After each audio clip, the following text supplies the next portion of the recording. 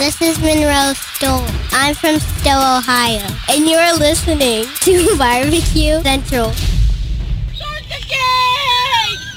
Let's go! We'll do it live. Okay. Well, do it live! I'll write it and we'll do it live! So to get that perfect barbecue, you use wood. Are you sure it's safe? Whatever. We put the lighter fluid on, strike the match, and... Oh! Should we call the fire department? That might be a good idea.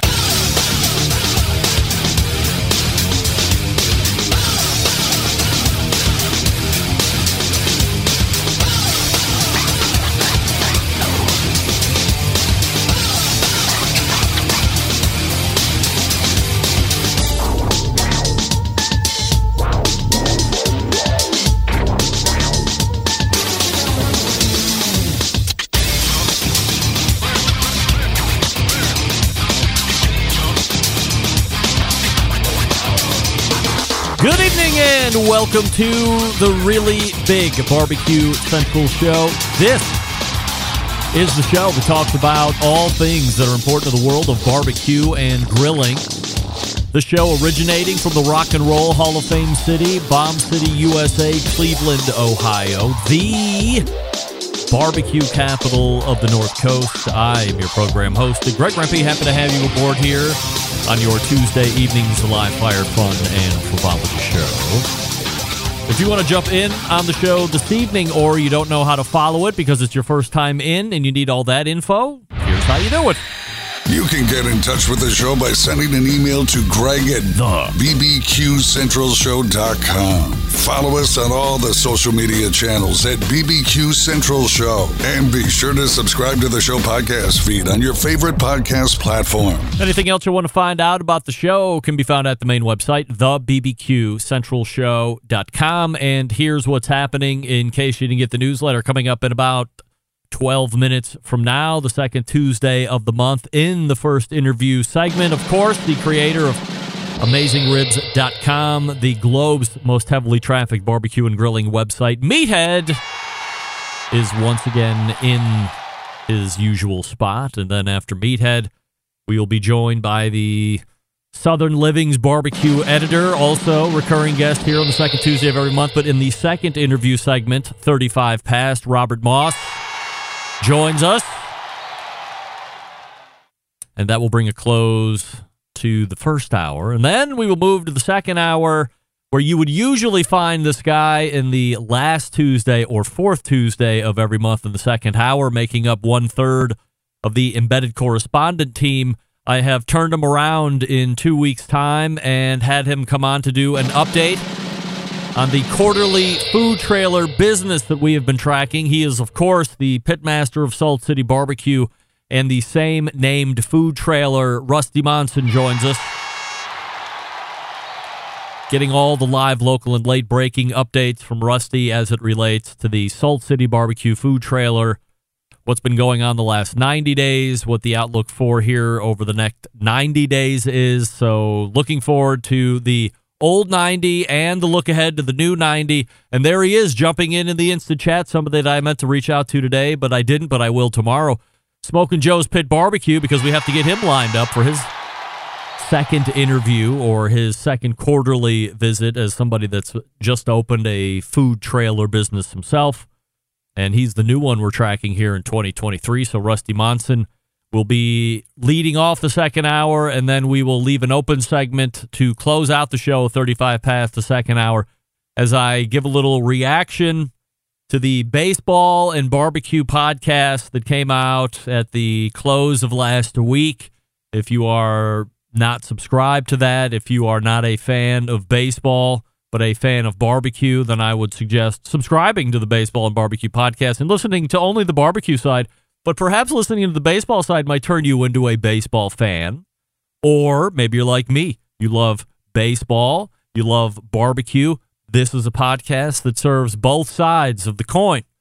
Baseball and barbecue, hosted by Len Hollywood Aberman and Jeff the Old Coot Cohen, who went out of their way to dedicate a whole segment, a whole episode, not a segment, but a whole episode to me and why I should be getting into the Barbecue Hall of Fame this year. I think they made arguments on why I should already be in. If nothing else, on why I should be in this year or why I should be in, period. Maybe I don't get in this year, maybe not ever, I don't know. But they went well out of their way to make a case, not only on their own, but had a host of no less than 10 other barbecue luminaries. Some are in the Barbecue Hall of Fame. Some are just big names that you know that feel a kinship to me or feel like it would be a just due for me to get in. And what can I say? I'm very honored, so I'll make sure that I take some time out to give my thoughts on the episode and give my thank yous, because certainly wasn't expecting that. It was done completely in the dark. Nobody tipped me off that this was happening. So if that was the plan, Jeff and Len, everybody that you picked held firm. All the NDAs that you had them sign were not broken. Of course, I would tell on anybody in a second, because if it's news, it's news. But I am happy to tell you that nobody even let on that anything like this was going on. So very humbled that you guys would dedicate a whole episode to me. And we'll talk about that at the close of the show. Don't forget, you can follow me socially, Instagram, Twitter, TikTok, Snapchat at BBQ Central Show. We also say good evening to those of you watching tonight through one of the video streaming platforms, which is Facebook and Twitch/BBQ Central Show. You can also watch through YouTube/RD Rempe. And you can stream audibly on Clubhouse as well. Let's see if we have even anything going. Well, yes, we do. There's Johnny Maggs taking in the show through Clubhouse here this evening. By the way, as time allows, in that 35 past the second hour segment, I do have a book that I can give away too. So maybe we go to the Clubhouse and get a winner that way. Who knows? But let's not lose focus here. We have a strict agenda to get to, which includes a new YouTube poll question of the week, which I'll try to make sure that I ask all the guests here this evening. But we start out with you, the Centralites, and the question is as follows. Do you have or are you planning to build an outdoor kitchen area in 2023? And currently 62% of you are saying nope. Big stuff out of here. I would like to think that I would be in a position to do an outdoor kitchen at some point. It's not going to be in 2023, so mark me down as part of that 62%. But I don't see it happening this year. And I would have to have a little bit different setup on. I don't really have anywhere on the back of the house that I could put it that would be close enough to the house. And then the side yard is a little thin on the width. It would have to be a whole revamping if I was going to have to. Then I don't know if I would have a lot of area to get around. I got some logistical issues is what I'm saying here, folks, so it's probably not going to happen for me ever.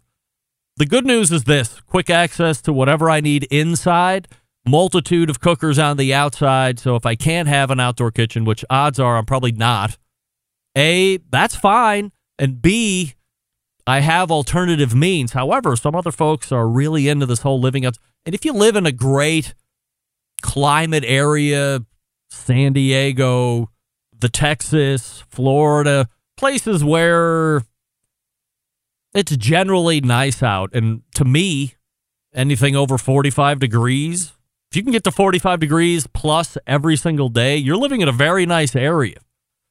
You're not really enjoying the outdoor kitchen at 0 or 20 below.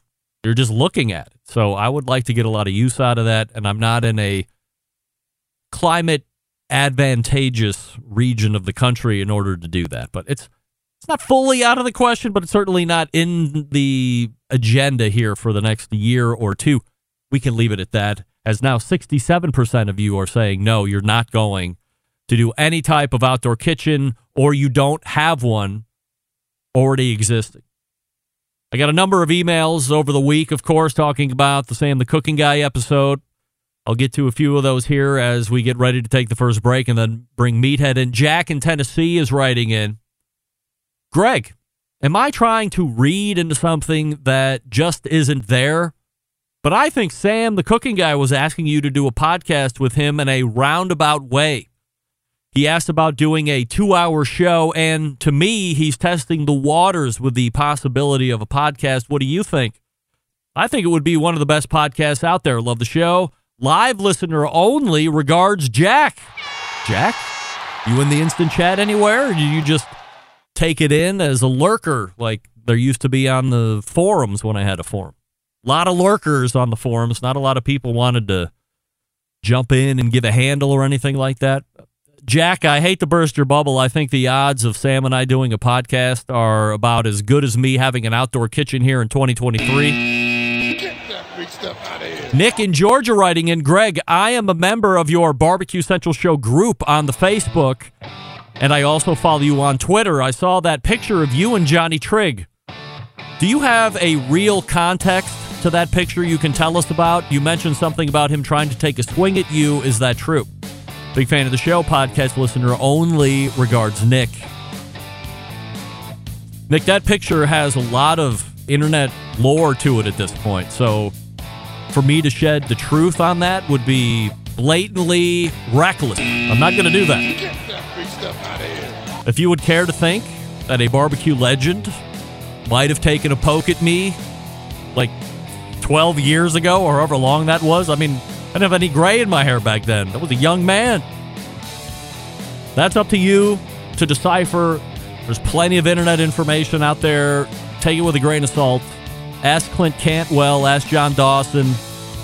Ask some of the teams that were at that Kingsford Invitational. You might get split reports, but I was there and I know what happened.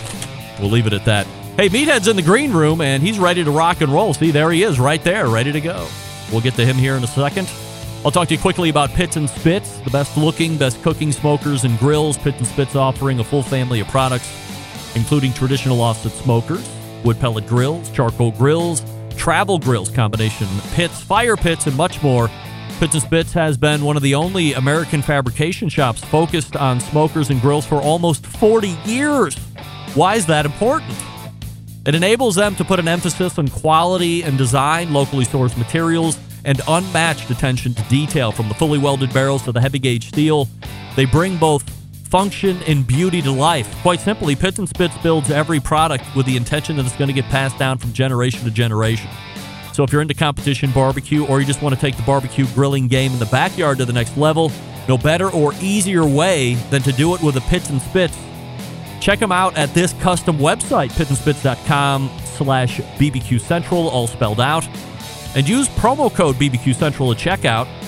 You can get a free spice pack when you accumulate $500 or more. So if you're into accessories, just get $500 of accessories and then check out with promo code BBQ Central, get a free spice pack. Or know this, if you're getting a cooker, all you have to do is drop that in. You know it's going to be more than $500. No cheapos here at Pits and Spits, only the highest quality.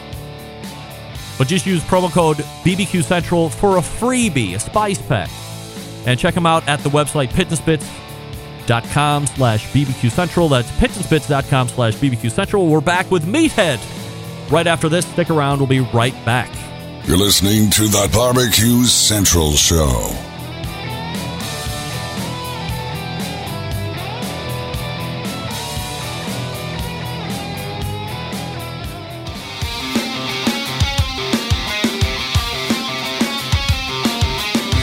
Broadcasting live from the Barbecue Central Show studios in Cleveland, Ohio. You're listening to the Barbecue Central Show. Once again, here's your host, Greg Rempe. Welcome back. This portion of the show being brought to you by CookinPellets.com, your number one source for quality wood pellets for all your pellet-driven cookers. You visit CookinPellets.com for more information or to purchase. You can also visit their website to see what other products they have. And the great news is this. We've finally been able to nail down Chris Becker for an upcoming interview, so stay tuned for that. Question number one is going to be, what's with these charcoal pellets everybody's talking about? I thought that was poppycock when we talked about it 5 or 6 years ago, or however long that was. Who knows? My first guest tonight has done it. He's created the most heavily trafficked barbecue and grilling website on the face of the earth, and he's done it from scratch. He's a best-selling author, a Barbecue Hall of Famer, and a Barbecue Central Show guest Hall of Famer. Of course, we're talking about Meathead. Hey, pal. Good gracious, are you on speed tonight? I can't wait. I am ready to, it's no pun intended, but I'm ready to rock and roll here this evening, Meathead. How about it? Well, hello to you and all the Centralites, and good to be back. Meathead, last month we were debating outside of the show if we should talk about what we're going to be talking about this evening from a barbecue grilling topic, or if we were going to be talking about artificial intelligence. We dove headlong into artificial intelligence, so much so that you were then giving a speech at the RIT, the Rochester Institute of Technology. So quick follow-up to that. How did it go? And did you get more questions post on AI and what everybody should do and how quickly everybody needs to hide and count how quickly their lives are going to end online? Or was it more barbecue and grilling related questions? The audience was rapt. It was a great crowd. They were mostly MBA graduates out there in the working world. And I had one or two questions on AI and then all barbecue. Wow. They all wanted to talk barbecue. But I was told by the host that it was the best received presentation, and that's all they could talk about. Because a month ago, I mean, this thing is a snowball rolling downhill, gathering steam. And it's amazing. There's still a lot of people who don't know what is going on and don't know about ChatGPT and don't know how it's going to change our lives. And my presentation was about how it's going to change websites. Mm-hmm. And by the way, we are currently looking at installing it on our website. I am currently looking at installing it on my website too. However, even though I have a brand new website for 2023, I'm already looking into getting another brand new website in 2023, but I don't want to talk about it. Anyway, that's going to cost you money. Yeah, I know. And that's what it's come to. Again, and last week, Meathead, I was going west to Ohio to do some actual daytime work, which I haven't done in a long time. And I wasn't sure if I was going to be making my way out to the fair city of Chicago, Illinois, or not. But at a late notice, it was put on the agenda as, go ahead. So I went out of my way, left my business meeting in Minster, Ohio, which nobody has heard of unless you live in Minster, Ohio, and got to Chicago and shot you a text along the way and said, hey, oh, by the way, if you're available tonight, I'm going to be in Chicago. Meathead says, I'm clearing the schedule. We got together. We did it again, Meathead. Crazy. Yeah, this is like 3 or 4, I think, times we've met. I can tell you this. I enjoy hanging out with you. You're fun, and you brought the second of your 3 daughters. I've met 2 of them now. She was the third. And yes, right. Yeah, oh yeah, you are breeding beautiful young women and athletes. And athletes, that's right. Yes. Well, I mean, she was here for a volleyball tournament. That's right. Got her butt kicked. Yeah. Well, I'm trying to think over the life of the show. I don't think I've met anybody more in person than one Meathead. Oh, how about that? We've met at a previous volleyball tournament. We met at a modeling thing in Chicago that my middle daughter had. Then again for this volleyball tournament. Then also at the Kingsford Invitational that I was referencing in the open. And maybe there was a... Maybe there was an NBBQ. I've lost track. So we're best fun. friends. I think we're best friends. Let's call it right now. We're best buddies. We had a fun meal too. We went to a Korean barbecue restaurant. That's right. And we sat around a hot pot. They call it a hibachi, in the center of the table. And they gave us thin slices of brisket and other cuts of meat, and we threw them on the flame and grilled them up and dunked them in all kinds of fun sauces and practiced our chopsticking. 2/3 of us were very poor. Yeah. Never thought of myself as a chopstick teacher. Well, I've never been to a Korean barbecue restaurant, so thank you for the experience. And Marley talked about it all night and talked about how what a cool guy you were, and taking us after dinner to the boba place where I'd never had such a weird drink. I've never heard of pudding milk in my life, but the drink that I had had pudding milk in it. It was something else, but. All in all, it was a great evening, and then before I knew it, something else came up, and at 9 o'clock in the morning, I was headed back to Cleveland the next day, so I'm glad we were able to put such quick plans together on Thursday, because otherwise we would have been wiped out. It was fun. Yes. It was fun. Here's the agenda item for this evening, Meathead. Everybody wants to talk about it. Everybody knows about them, but what do they really know about them? It's drip pans and water pans as we get ready to gear up for the official start of the barbecue and grilling season, which, of course, is coming up here shortly for Memorial Day. Do we want to tackle drip pans first, or do we want to tackle water pans first? Let's do water pans first. All right, let's go ahead. Everybody knows about water pans, and especially old-timers who got started on the Weber Smoky Mountain, which is many of us. Yep. The Weber Smoky Mountain has a deep bowl above the charcoal and below the meat, and you fill it with water. And a lot of people think that it adds humidity to the atmosphere and helps keep the meat from drying out. And that's not true. That's not what it does. It does some things, but not that. Number one, the water cannot get above 212. And in fact, it rarely gets above 190 because as it evaporates, it cools. So it rarely gets above 190, and that helps keep the temperature down. You've got a lot of hot coals down below, and you always want to have a stable temperature in your cooker. And so that water pan helps mediate temperature. The other thing it does is thinking about this now. You take your meat out of the fridge, and you should not let it sit at room temperature. You take it out of the fridge, and it's cold, and you put it in the smoker, and humidity comes off of that water pan at 190, but the meat is 38. What happens? It condenses, just like steam condenses on your bathroom mirror, a process called thermophoresis.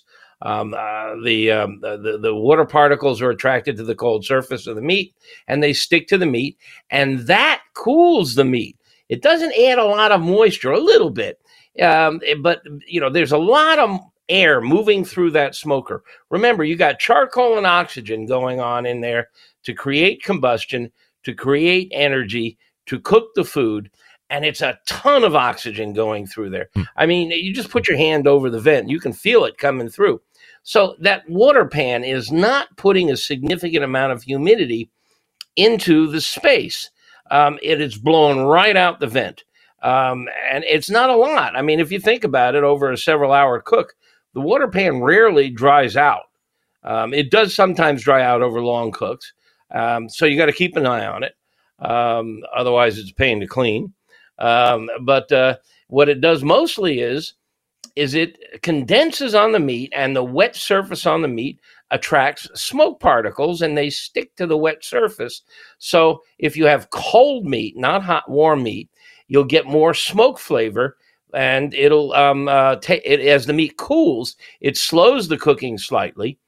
And that, of course, low and slow. The longer it takes to cook, the more collagen changes, the more fat renders, and so on. So it cools things, and that's its primary function, plus stabilizing temperature. What about taking water out of the equation altogether, still using the pan? I remember when I was first getting into this, there were a lot of folks over at Virtual Weber Bullet where I got my whole start, and a lot of my information base from was forget the water. Pain in the butt, as you said, if over a long cook, it never fails. It's going to run out sometime when you're sleeping finally. And now you're contending with temperature spikes. It's hard to clean out, as you had mentioned. Ditch the water, sand in the pan. That was all the rage back in the early 2000s when I was getting into it. You like sand in the pan, or is that potential hazard? There's a reason they call it a water pan. It's not a sand pan. The beauty of the water is, as I said, is that it rarely gets above 190. So it stabilizes temperature, keeps it down, And then, of course, you have the humidity condensing. Sand can heat up to whatever temperature it wants. Sand can go to 500, 1,000, whatever that charcoal is. So you're not going to get the stabilization effect. It's not going to dampen down temperature. And you're certainly not putting humidity in the atmosphere. The other thing people like to put in there is fruit juice, beer, onions, wine, and they think somehow or other it's going to flavor the meat. If you want to flavor meat, there is no better way to flavor meat than go to your spice rack. That is really concentrated, intense flavor. The amount of flavor, well, beer at the most, beer is 3%, 3.5% flavor compounds. And they evaporate slowly. And some of them hit the meat. Some of them condense on the meat. Most of them blow right past the meat and go out the chimney. So you're not putting any flavor on. People put onions in there, all kinds of stuff in there. You're not flavoring the meat. You want onion flavor? Put it on the meat. It just is not going to affect the flavor. Are there any other things from a water pan that we need to take into account, or things that we shouldn't be doing that have just been long spread misinformation? No, I think a good technique that a lot of people do is they line it with foil. That makes it easier to clean up. You get fat dripping in there. You get spices and herbs coming off. You get a lot of that stuff dripping off. And these pans can be a pain to clean. And also, sometimes you might want to use that water pan as a drip pan. Now, let's differentiate drip pan from water pan. A drip pan is something you want to use to collect those juices. So you can actually capture those juices, and you can use them as a baste. If it's mostly fat, you can use it as a frying oil. But what I love to do is I love to make a stock in a drip pan. Now, I'll either use the water pan on my Weber Smoky Mountain, or more likely, I'll get a disposable aluminum pan or just a 9x13 baking pan. And like, for example, if I'm doing a turkey or a chicken, the neck goes in there. The excess skin from around the cavities go in there. The tips of the wings go in there. The gizzard goes in there. Not the liver. Liver has a funny flavor. I keep that out.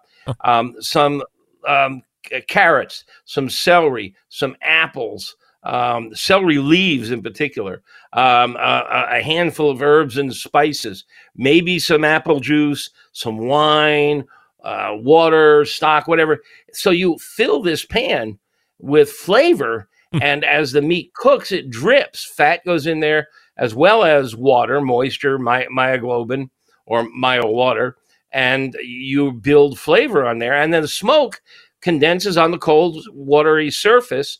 And so when you're done doing your turkey, or when your turkey is almost done, I pull that pan out, strain it, get rid of all the solids, taste it, and if it needs to be concentrated, just throw it on the stovetop, cook it down, give it a pinch of salt if it needs it, and you've got this marvelous turkey stock, which is a great gravy. Or if you want to add flour to it and make your standard roux type gravy, go right ahead. But it's wonderful, and I've done this with beef roasts, turkeys, chickens. Those drip pans make marvelous stock. Also, don't get confused where if you have a pellet cooker, there is traditionally some kind of drip pan that sits below the cooking grate there as well. Some might call also that a heat deflector, but some also synonymously call it a drip pan of some sort. You're talking about a contraption that's actually going to collect juices, or that you can put stuff in it from the beginning, not something that's keeping direct heat away from what you're cooking. Yeah, and it does the same thing. It puts moisture in the atmosphere, which condenses on the meat. I remember a couple years ago, we were talking about pellet cookers, and you said you don't cover any of your grills, which I thought was barbaric. And then you also said that you didn't put any foil on your deflector pans or your drip pans. You still live by that law? You talked me into it. Oh, really? Yeah. Oh. Yeah, Well, I just got so tired of cleaning up all that garbage on my deflector, and it would carbonize and burn in, and it was just, and it was greasy and it was smoking. It was disgusting. So I now put foil on top of that deflector, and that makes it really easy to clean up. Oh, man. I was just going to say, you didn't talk me into putting cover on my grill. Well, in complete transparency, while I'm still a foiler of deflector pans, just from a cleaning standpoint, I'm a little obnoxious about that. I do have the last two cookers I got. One's an Oklahoma Joe Ryder DLX pellet grill, and the most recent one. Nobody else in the vast land of the United States has one of these grills. Only me, and I know that to be the case because nobody's selling it right now. And guess what it is, Meathead? It's a 100% thermostatically controlled gas grill. It's not the one that Oklahoma Joe is making, the Cruise, I think, where you plug it in, you set a temperature, and this is done on the true capillary technology where the fluid heats up and it shuts the valve off, and then when it cools down, it opens it back up. Nobody else in the whole country has one except your pal in the Rock and Roll Hall of Fame city. Wow, I got to see this. Yeah. I got to come to Cleveland. Oh, well, I'll send you pictures. I've been campaigning for thermostatically controlled grills for years. I mean, I think I've told the story before here that a few years ago, the thermostat on my GE oven indoors in the kitchen broke down, and I found a replacement online for like $50, and I was able to install it myself. And I'm thinking, if I can install a thermostat on my GE oven that cheaply, why can't Weber or Charbroil or somebody else? Now, I understand it's more complicated. You got 4 burners and all that other stuff. But, if we want to attract more people to barbecue and grilling, why not put thermostats on these things? And also, it'll improve the quality of the food. I mean, that's one of the reasons I think the pellet smokers are so popular, is that you can set it and forget it. And they are so precise. I've measured the sinusoidal curve, which is what you get, this S-shaped curve where when you fire up your either your indoor oven or your pellet smoker, say you set it for 225, temperature might go up to 230, then down to 220, then up to 230, but it averages 225. Yep. The range of that sinuses, the peaks and valleys of that curve, is tighter on my Mac pellet smoker than it is on my GE oven. Well, I think you would be pretty impressed with the unit that I have right now. There's a chance that somebody's going to bring it into the country and sell it, but it's not at that stage yet. So when I get it out the next time. Did you say who makes it? Well, I don't know the manufacturer. I mean, I think it's called a Vida, V-I-D-A, I think is the name of the grill. Run outside now and take a look at it, and I'll hold down the show. No. We're not going to do that. I'll go ahead and make sure I do it after the show, send it to you. I know it was it's from a company out in Canada. It was sold through Canadian Tire, which is a huge retailer out in Canada. It was, one of their folks actually came up with the concept, and then the manufacturer actually put it together, and they've been retailing it in Canada for the last year or so. And I think they're looking to try and bring it into the States, but nobody is at this point biting on bringing it in, but we'll see about it. I've heard manufacturers say, "Oh, that'll take all the fun out of grilling." Oh, come on. Yeah. Who needs fun in grilling anymore? Forget it. Yeah, let's stay up all night and let's do that. Anyway, sit by our smokers, drinking beer, dozing off. Right. Meathead is here. You can find him at AmazingRibs.com. You can also find him right here on the second Tuesday of every month, 14 past the hour. And you can get all of his information at the Pitmasters Club, which you should be signing up for if you're not already. He's got Rubs out. There's a new book on the way, which we continue to talk about. So, Meathead, as always, thank you for a great time last week. And I look forward to talking to you in May. I look forward to being here. All right. Meathead, everybody. If you ever get a chance, not that you would, I'm high level, but if you ever get a chance to hang out with Meathead, man, this guy is a card. Worth the price of admission, no doubt about it. And the guy that you just saw for the last 20 minutes is the same person that would be sitting in front of you. He is inquisitive. He's got stories. He's anxious to learn. He knows a lot. So it's great to listen to him talk. I mean, wow. It's if you spend 5 hours with him, it's not enough. If you spend 1 hour with him, it's not enough. He is a true gentleman, and it's always my pleasure when we have the opportunity to visit in person. Plus, the long-standing relationship that we've had together on the show. So, a great time. Meathead, thank you. And we will see you in May. Before we get to Robert Moss, who's waiting, what do we love about ceramic cookers? Well, we love that they are fuel efficient. Yes. We love that you can achieve low and slow temperatures for traditional barbecue meats. We love that you can get rip-roaring hot for high-temperature grilling of steaks and other thin cuts. But what's missing in the everyday ceramic cooker lineup? The real ability to do true two-zone cooking. Two-zone cooking is very important to both professional and backyard cooks alike. It's the best way to manage a fire and cook with confidence. However, getting a two-zone fire in a round ceramic cooker is not very realistic. Why? Because it's round. Enter Primo Grills in the game-changing oval design. The shape gives you the ability to execute a two-zone setup that you desire. It also gives you the other ceramic grill benefits as well. So when you break it down, there's more than 60 different ways to configure and cook on a Primo cooker. So you're only limited by your culinary imagination. All the accessories that you want. Recent upgrades include the lift hinge. You have the top and bottom air dampers that have been revamped. You have the Primo Grill rotisserie, the Primo Grill pizza accessory, the rib rack, the half drip pans. They got everything right now. All available at your local dealer. Go to primogrill.com.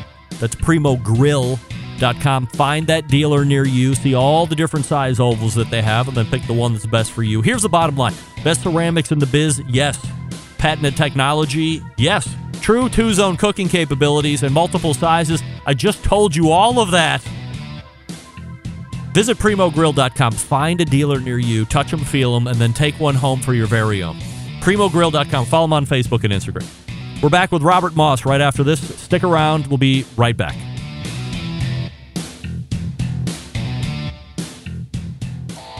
Howard Stern, Jim Rome, Dan Patrick, and Greg Rempe. The Mountain Rushmore of talk show entertainment. Now, let's get back to the Barbecue Central Show. And we thank Meathead for joining us last segment. This portion being brought to you by Fireboard. Monitor up to 6 different temperatures simultaneously. Connect to Wi-Fi for cloud-based monitoring or connect via Bluetooth. If you have Alexa or the Google Assistant or other smart speakers in your home, you're in luck because Fireboard fully integrated with both. Find out more by visiting fireboard.com or call 816-945-2232. Jason King is watching the show here through YouTube chat, and he has helped me out with the name of that grill. It's the Vita Essence. Kinger, always on top of the barbecue and grilling game, especially when it comes to Canada, because he is from Canada. My next guest is the contributing barbecue editor for Southern Living Magazine, an accomplished author. He's also a restaurant critic. We race to the hotline and welcome back our pal, Robert Moss. Hey, Robert. Good evening, Greg. How are you? I am absolutely fabulous. Robert, do you have any thoughts on either drip pans or water pans before we get going? Nothing as comprehensive as Meathead. He covers it well, but I do use a water pan in my big upright smoker, and it works very well. So I'm a big fan of it. I haven't tried to make stock or anything like that, and I definitely like to line it with foil. That saves a lot of cleanup. So I agree with you guys on most every point there. YouTube poll question of the week. I know Meathead would say no, but I'll ask you. Do you have or are you planning to build an outdoor kitchen area in 2023? Well, first, I guess the question is, what define an outdoor kitchen area? Oh, right? So I have a grilling area. It's one of the what separates built-ins. It's got the tabletops. Yeah. The whole outdoor kitchen area. Okay, yeah. So you have to have actually fashioned yes.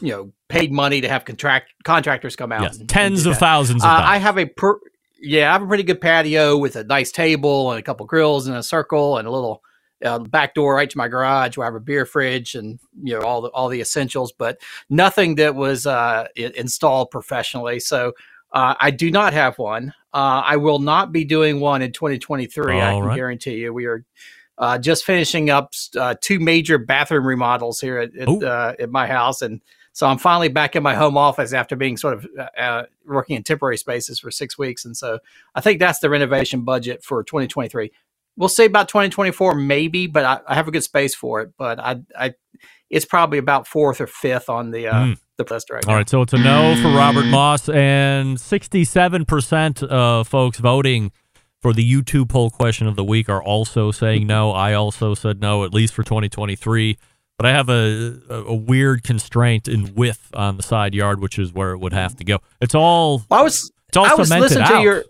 Yeah, well, I was listening to your, it is true in certain parts of the country. It is where it's 0 below or 0 degrees or below in winter. It is limited. It's limited here in Charleston as well, though. You would think we have year-round grilling, but once you get to May or June, it's 95 degrees, and nobody wants to be out in the back patio. So we sort of have it's the opposite thing. We are grilling here from September straight through till about May. So our season is about to come to a close here.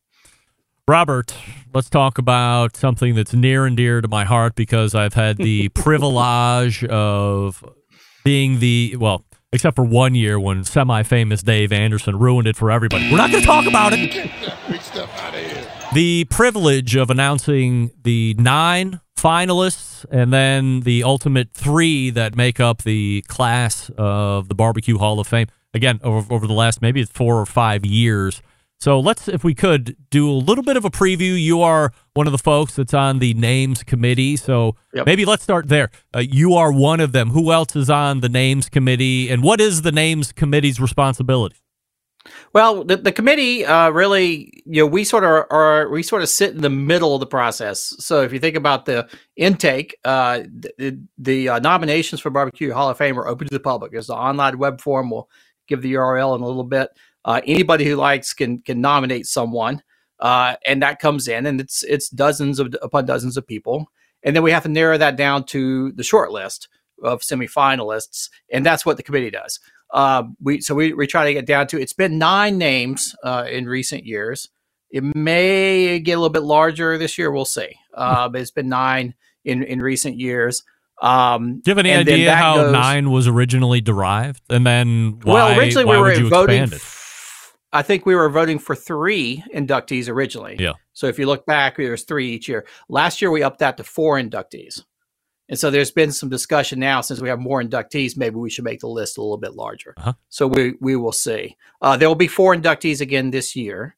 So we have to go from however many that is, 9, 10, 12, down to 4. Sort of like the Baseball Hall of Fame, all the previous inductees, living inductees to the Hall of Fame, get to vote on the final list to pick that. So the names committee is sort of in between to sort of filter that huge inflow of names down to a manageable list of 9, 10, or so names to get to the last 4. And so, sort of like the Baseball Hall of Fame, there are a lot of barbecue writers on there. That's sort of how I got in there. I write about barbecue. Daniel Vaughn from Texas Monthly is on that. Adrian Miller, who's written several great books about barbecue, is on there. We do have a couple of former Hall of Famers or current Hall of Famers, like Ray Lampe is on the list. A.U. Mills is on the committee from 17th Street Barbecue.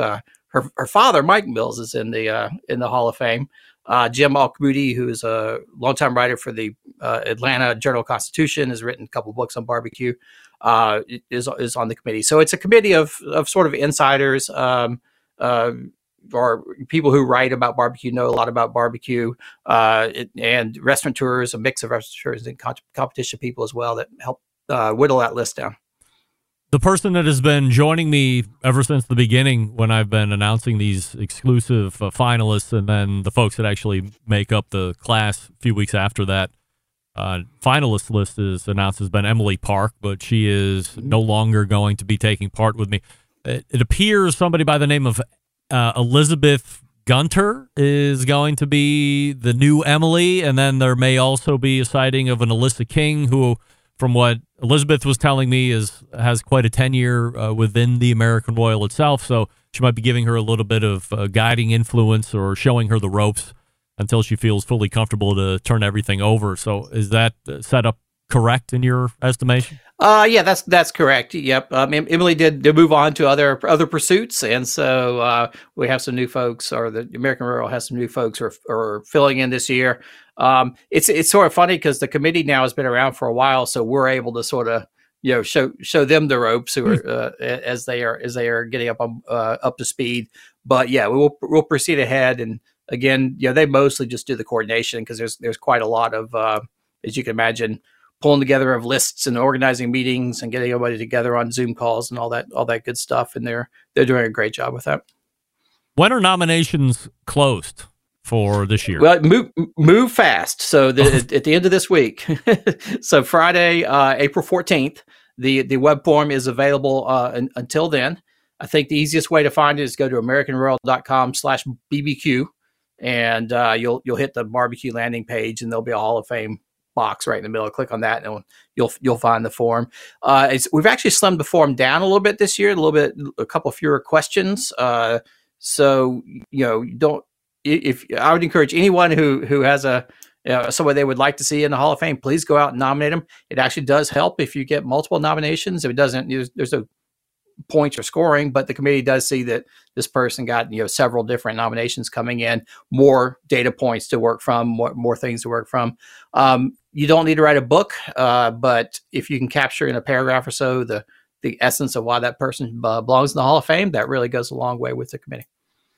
So this isn't just a matter of pitching a name and hitting submit. You're actually going to have to give a little background on whoever it is that you think has Hall of Fame credentials. So what I'm saying is be prepared to, don't just say Robert Moss, what has he done? Don't know.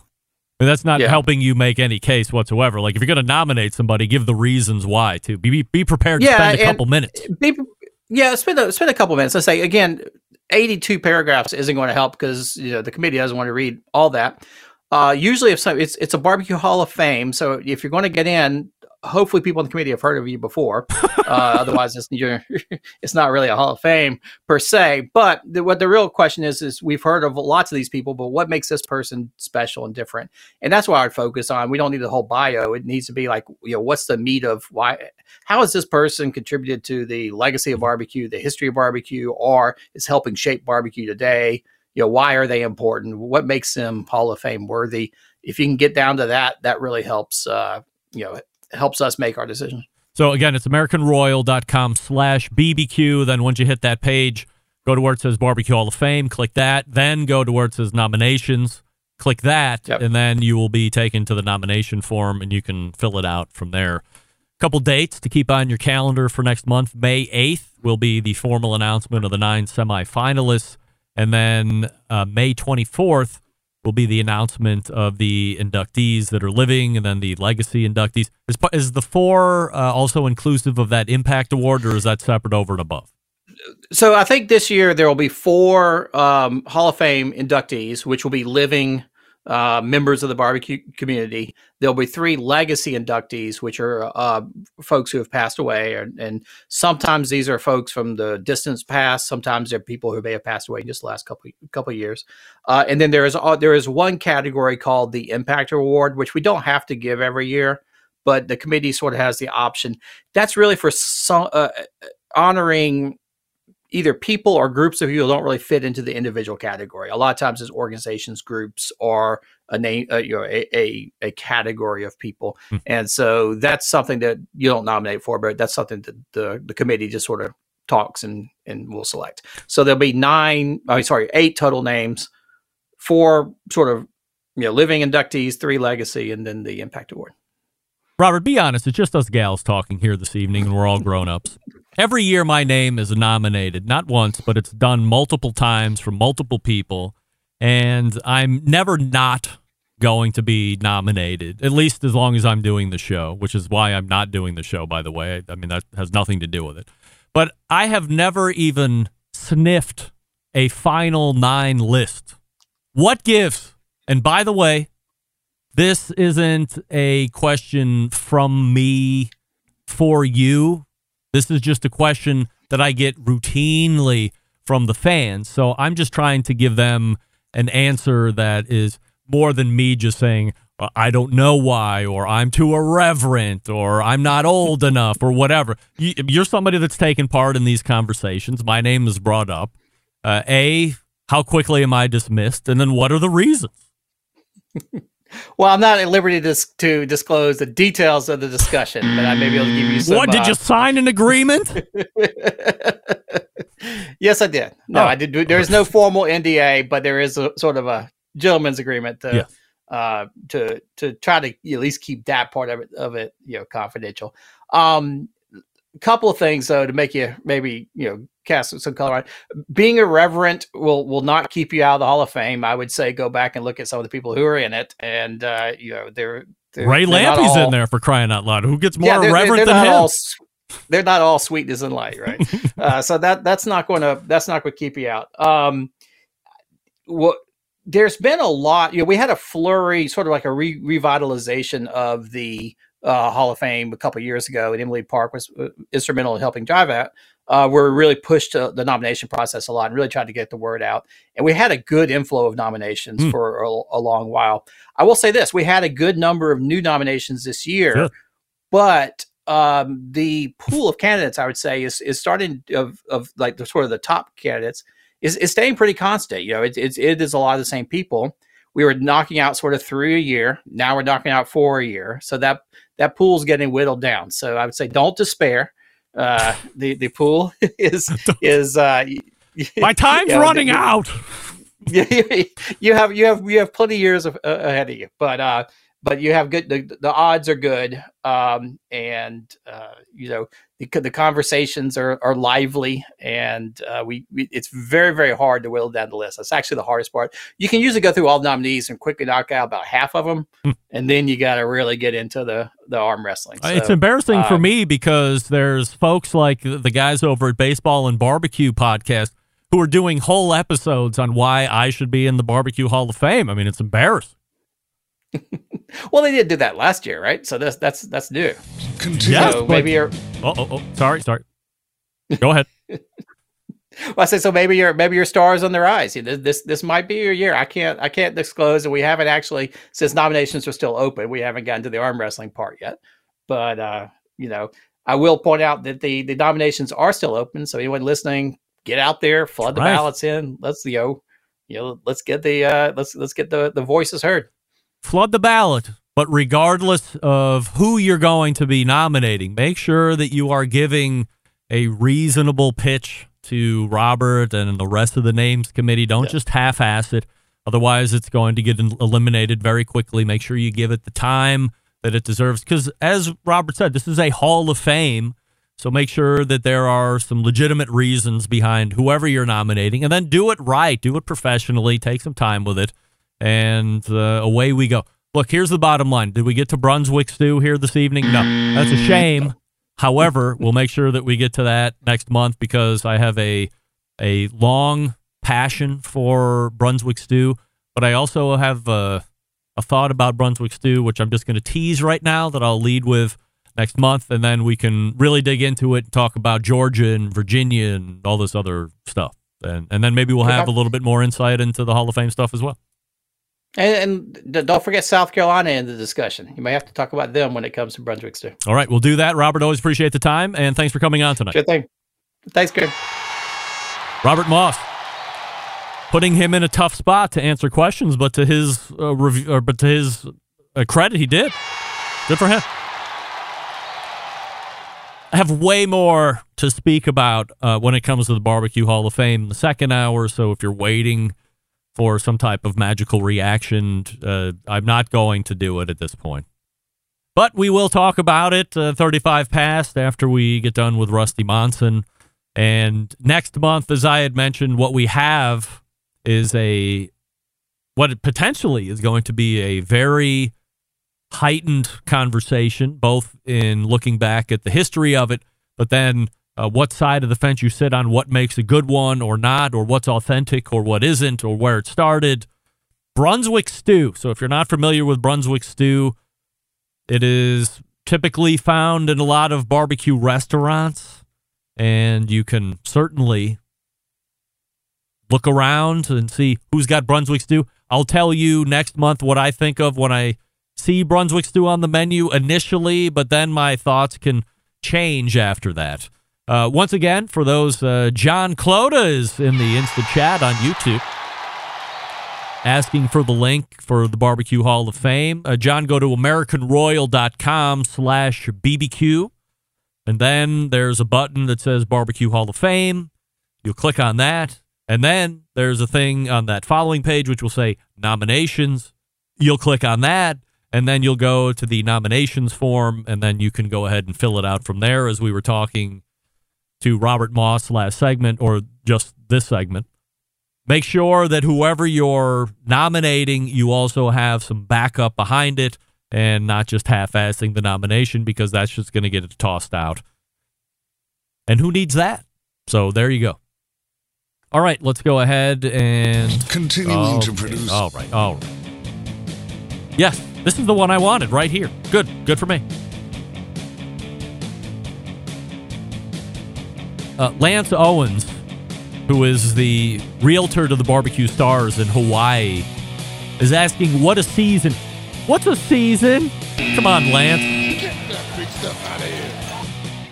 I forgot what winter was, and I went to see family in St. Louis in December, and it was 0 degrees. My wife and son left me there, went home early, never again. Did that really happen, Lance? Your family left you in St. Louis? Like, of all the places to leave you, what's worse than St. Louis? Well, Detroit is worse than St. Louis. But outside of that, you'd be better left in Cleveland. I can't believe I'm saying that out loud. Definitely better than St. Louis. No offense, St. Louis. Lance says that's a true story. Wow. All right, we're back to wrap the first hour right after this. Stick around. We'll be right back.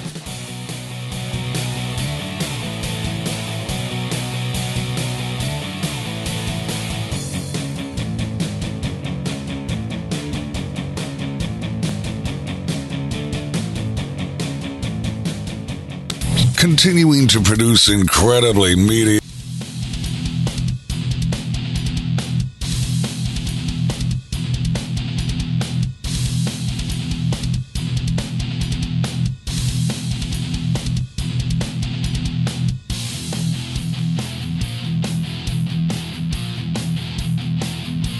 was weird.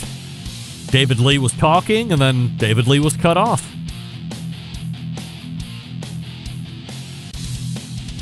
Andrew Barnhart is weighing in the instant chat. Some people call Brunswick stew a low country boil. Maybe it's different ingredients. Andrew, I'm not going to challenge your correctness on that, but I believe that is wrong. I think a low country boil involves corn and crawfish. Anybody else used to call them crayfish? Is that a New York thing? Crawfish, potatoes, and you boil it in a pot, and you get picnic tables together, and you line it with newspaper, and you just dump it all out on the table. That's what I would know as a low country boil. A lot of Old Bay. Brunswick stew that I'm used to is exactly what it sounds like. A stew in thickness or viscosity. A lot of barbecue meats in there. So I've never known Brunswick stew to also be called a low country boil, but I'll make sure we make a note of that and ask the foremost expert, Robert Moss, that next month as we dive into Brunswick stew talk. Well, look at this. Because we have technology here in the United States, on the Google document in real time, Andrew, Robert Moss is typing the answer. Low country boil is not Brunswick stew, not even close. So we will make sure that we hit that next month. Crawdads in northern Minnesota, all right? I said crayfish? I think it was crayfish. Anyway, it doesn't matter. We are wrapping the first hour here. Next month with Robert Moss, we're talking Brunswick stew. We're redefining low country boils, and who knows what else nonsense we're going to be talking to him about. RobertFMoss.com is his website. And we are pointing to the second hour, Refresh Libations. You're listening and watching the Barbecue Central show right here on the Barbecue Central Network. Stick around. We'll be right back.